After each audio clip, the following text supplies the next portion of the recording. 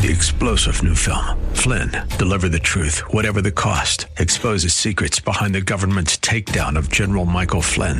Flynn knew what the intel world had been up to. He ordered the first audit of the use of contractors. This set off alarm bells. He told the truth. He was the most dangerous person for Donald Trump to hire. They had to get rid of Flynn. Flynn, deliver the truth, whatever the cost. Available now. Watch it today. Go to salemnow.com. salemnow.com. So the church has always been a singing church, and every Sunday we get together, we're applying James chapter 5, verse 13. And we're not singing just to create a mood or to provide a break between the important parts of the service, as some people think. But singing is a form of prayer. It's also worship. Well, we're coming down to the last few messages in this series in the book of James from Pastor Leighton Sheely of Church of the Highlands in San Bruno. And he'll be in the 5th chapter today, and as you just heard, the emphasis is going to be on prayer.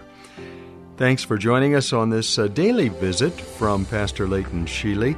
There are a lot of things happening at Church of the Highlands. I encourage you to check them all out on their website at highlands.us. That's highlands.us. Pastor James does not mince words. He's very confrontational in the way that he preaches. And in these last verses, prayer is clearly the major theme because it appears in every one of the verses between verse 13 and 18.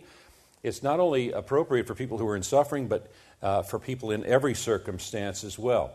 That if you're going through difficult times, you should pray, and if you're going through good times, happy times, that you should sing praises.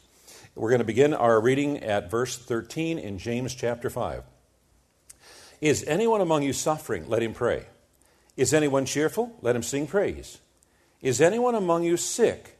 Let him call for the elders of the church, and let them pray over him, anointing him with oil in the name of the Lord. And the prayer of faith will save the one who is sick, and the Lord will raise him up. And if he has committed sins, he will be forgiven. Therefore confess your sins to one another, and pray for one another, that you may be healed. The prayer of a righteous person has great power as it is working. Elijah was a man with a nature like ours, and he prayed fervently that it might not rain, and for 3 years and 6 months it did not rain on the earth. And then he prayed again, and heaven gave rain, and the earth bore its fruit. My brothers, if anyone among you wanders from the truth, and someone brings him back, let him know that whoever brings back a sinner from his wandering will save his soul from death, and will cover a multitude of sins. And so in his closing words, James here is describing effective prayer in its various forms: praise, intercession, confession, and he connects it with other spiritual disciplines as well: healing, confession, anointing, correction, praise, mutual forgiveness, and so forth. So he summarizes by describing Christianity's finest work, believers that are effective in prayer. Now, with that as an introduction, let's study the passage verse by verse. He writes, "Is anyone among you suffering? Let him pray." And the word there, suffering, means misfortune. The fact of the matter is Christians don't live continuously on a mountaintop. That all of us experience both the mountains and the valleys of life. Sometimes we go through times of trouble. And sometimes when we're in those times of trouble, it's difficult to be joyful. And so James says that we should pray. Now, people have various responses to trouble. Some worry. Some want revenge on whoever it is that's causing the trouble. Some just let anger seethe within them. Some grumble.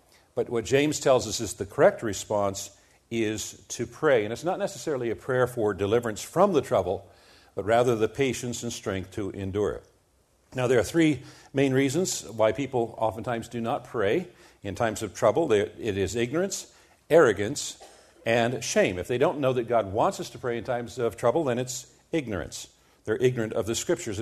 And if we don't pray when we're in trouble because we're trusting ourselves to get out of our trouble, then it's arrogance. And sometimes we want to pray, but we're ashamed to pray because the problem we're in is of our own making. And James here gives guidance and encouragement to those who are ignorant, urges submission to those who are arrogant, and reminds those who are ashamed that God is full of compassion and mercy. He commends prayer to all. And then he continues on, "Is anyone cheerful? Let him sing praise." So if we're fortunate enough to be going through that time of the mountaintop, then we should thank God by singing praise. And because our praise is directed to God, singing is actually another form of prayer. The church has always been a singing church.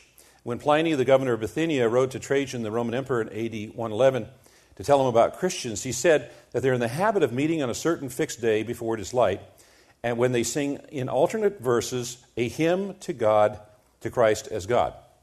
So the church has always been a singing church, and every Sunday when we get together, we're applying James chapter 5, verse 13. And we're not singing just to create a mood, or to allow people to get up and stretch, or to provide a break between the important parts of the service, as some people think.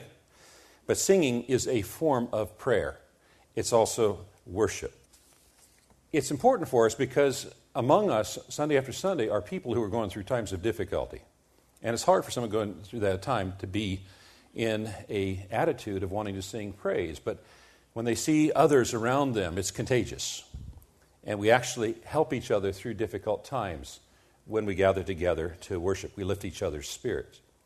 As people go through times of difficulty, they have a tendency to look towards God, but that's not necessarily the case when they're going through times that are plenteous and good and happy. Oftentimes we forget God when things are going good for us. And what James is telling us is if we're to live properly, if we're to pray unceasingly, then in those times of happiness, let's pray in song.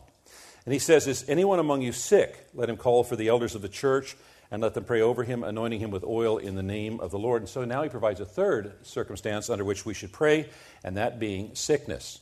William Barclay wrote, few communities have been so devotedly attentive to their sick as the early church was. Justin Martyr writes that numberless demoniacs were healed by the Christians when all other exorcists had been helpless to cure them and all drugs had been unavailing. Irenaeus, writing far down in the 2nd century, tells us that the sick were still healed by having hands laid on them. And Tertullian, writing midway through the 3rd century, says that no less a person than Roman Emperor Alexander Severus was healed by the anointing hands of a Christian called Torpatian, and that in his gratitude he kept Torpatian as a guest in his palace until the day of his death. Now this is important because if someone teaches that miraculous healings have ceased, that they have disappeared, say, with the demise of the apostles or sometime, then their teaching not only contradicts the testimony of the early church fathers, but also the words of Jesus himself. As the Gospel of Mark draws to a close, Mark records, Jesus said to them, go into all the world and proclaim the gospel to the whole creation. Whoever believes and is baptized will be saved, but whoever does not believe will be condemned. And these signs will accompany those who believe. In my name, they will cast out demons. They will speak in new tongues. They will pick up serpents with their hands. And if they drink any deadly poison, it will not hurt them. They will lay their hands on the sick, and they will recover. So then the Lord Jesus, after he'd spoken to them, was taken up into heaven and sat down at the right hand of God.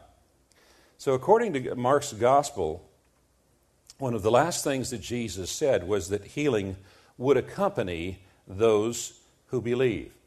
That the same power that healed in the day of Jesus' ministry is alive and well today.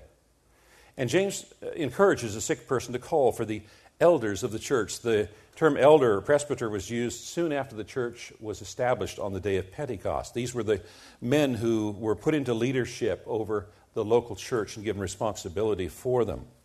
Paul and Barnabas appointed elders in each of the churches that they established, and Paul instructed Titus to appoint elders in every town in Crete. They would pray over the sick person, calling upon the Lord for healing, anointing him with oil in the name of the Lord. Now, the early church practiced house calls, and we still do today. Some of our pastors and elders are still performing house calls today. But the point here is that for the early church people, church wasn't something you did on Sunday at a certain place. It was not. It was a lifestyle. That daily they were in contact with each other. They were praying for each other and with each other. That they were appealing to the power and the presence of God and experiencing healing as a daily part of life. Anointing with oil was often used by the early church in their prayers for healing. Oil was both a medicine as well as a symbol of the Holy Spirit. And the phrase, in the name of the Lord, should be taken as meaning by the authority of the Lord, not as some kind of a formula of words. Any healing is due to the power and action of the Lord, not any human effort or any formula. People have a tendency to get caught up in trying to identify a formula. If we can just get the words right, the sequence, the selection, if we can just get the oil right, how is it applied, and so forth. But more important than oil is the function of the elders in prayer for the sick person that's made obvious in the next verse. And the prayer of faith will save the one who is sick, and the Lord will raise him up.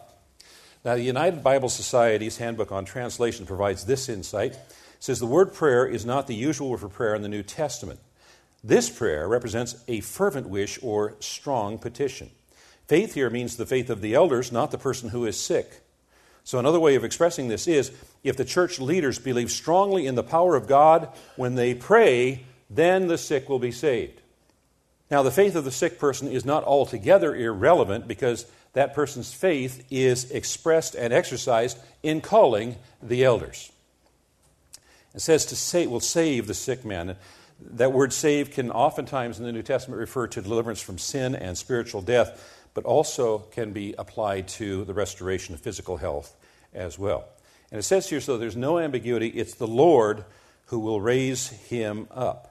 Healing doesn't come from the oil, and it doesn't come from the elder, it comes from the Lord who does the healing. Now that then brings up the question, well, what happens when God does not heal the sick? Is it because there's a lack of faith, as some TV preachers would have us believe? Or is it because there's some unconfessed sin?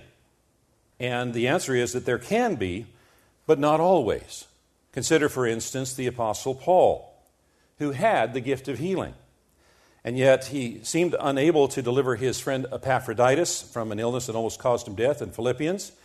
And in 2 Timothy he wrote, I left Trophimus sick in Miletus. So even though he had the gift of healing, he didn't always heal those in his presence. God doesn't always heal as we would sometimes wish. And I think that he may have learned that from his own experience, that God can and does use sickness and affliction for God's purposes.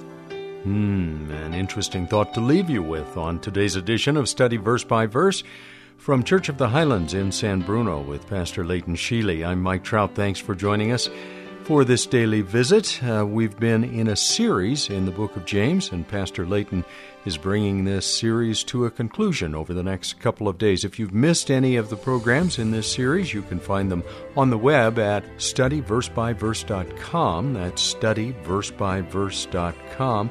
You can also join with us financially. You can help support this outreach here in the Bay Area. Information about Church of the Highlands is on their website at highlands.us. That's highlands.us. Thank you for your prayer support and for sharing with your friends the fact that this program is on the air. We'll be back tomorrow at this same time with another edition as Pastor Leighton Sheely opens the Word of God and we study verse by verse. 3-star General Michael J. Flynn, head of the Pentagon Intelligence Agency, knew all the government's dirty secrets. He was one of the most respected generals in the military. Flynn knew what the intel world had been up to. He understood its funding. He ordered the first audit of the use of contractors. This set off alarm bells.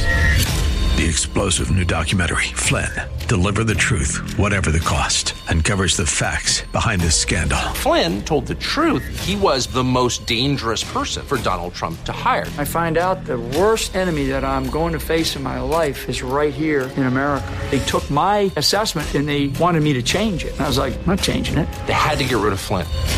With in-depth interviews, archival footage, and never-before-seen personal records of the man behind the headlines. I just felt like I was drowning. Flynn, Deliver the Truth, Whatever the Cost. Available now. Watch it today. Go to salemnow.com. salemnow.com.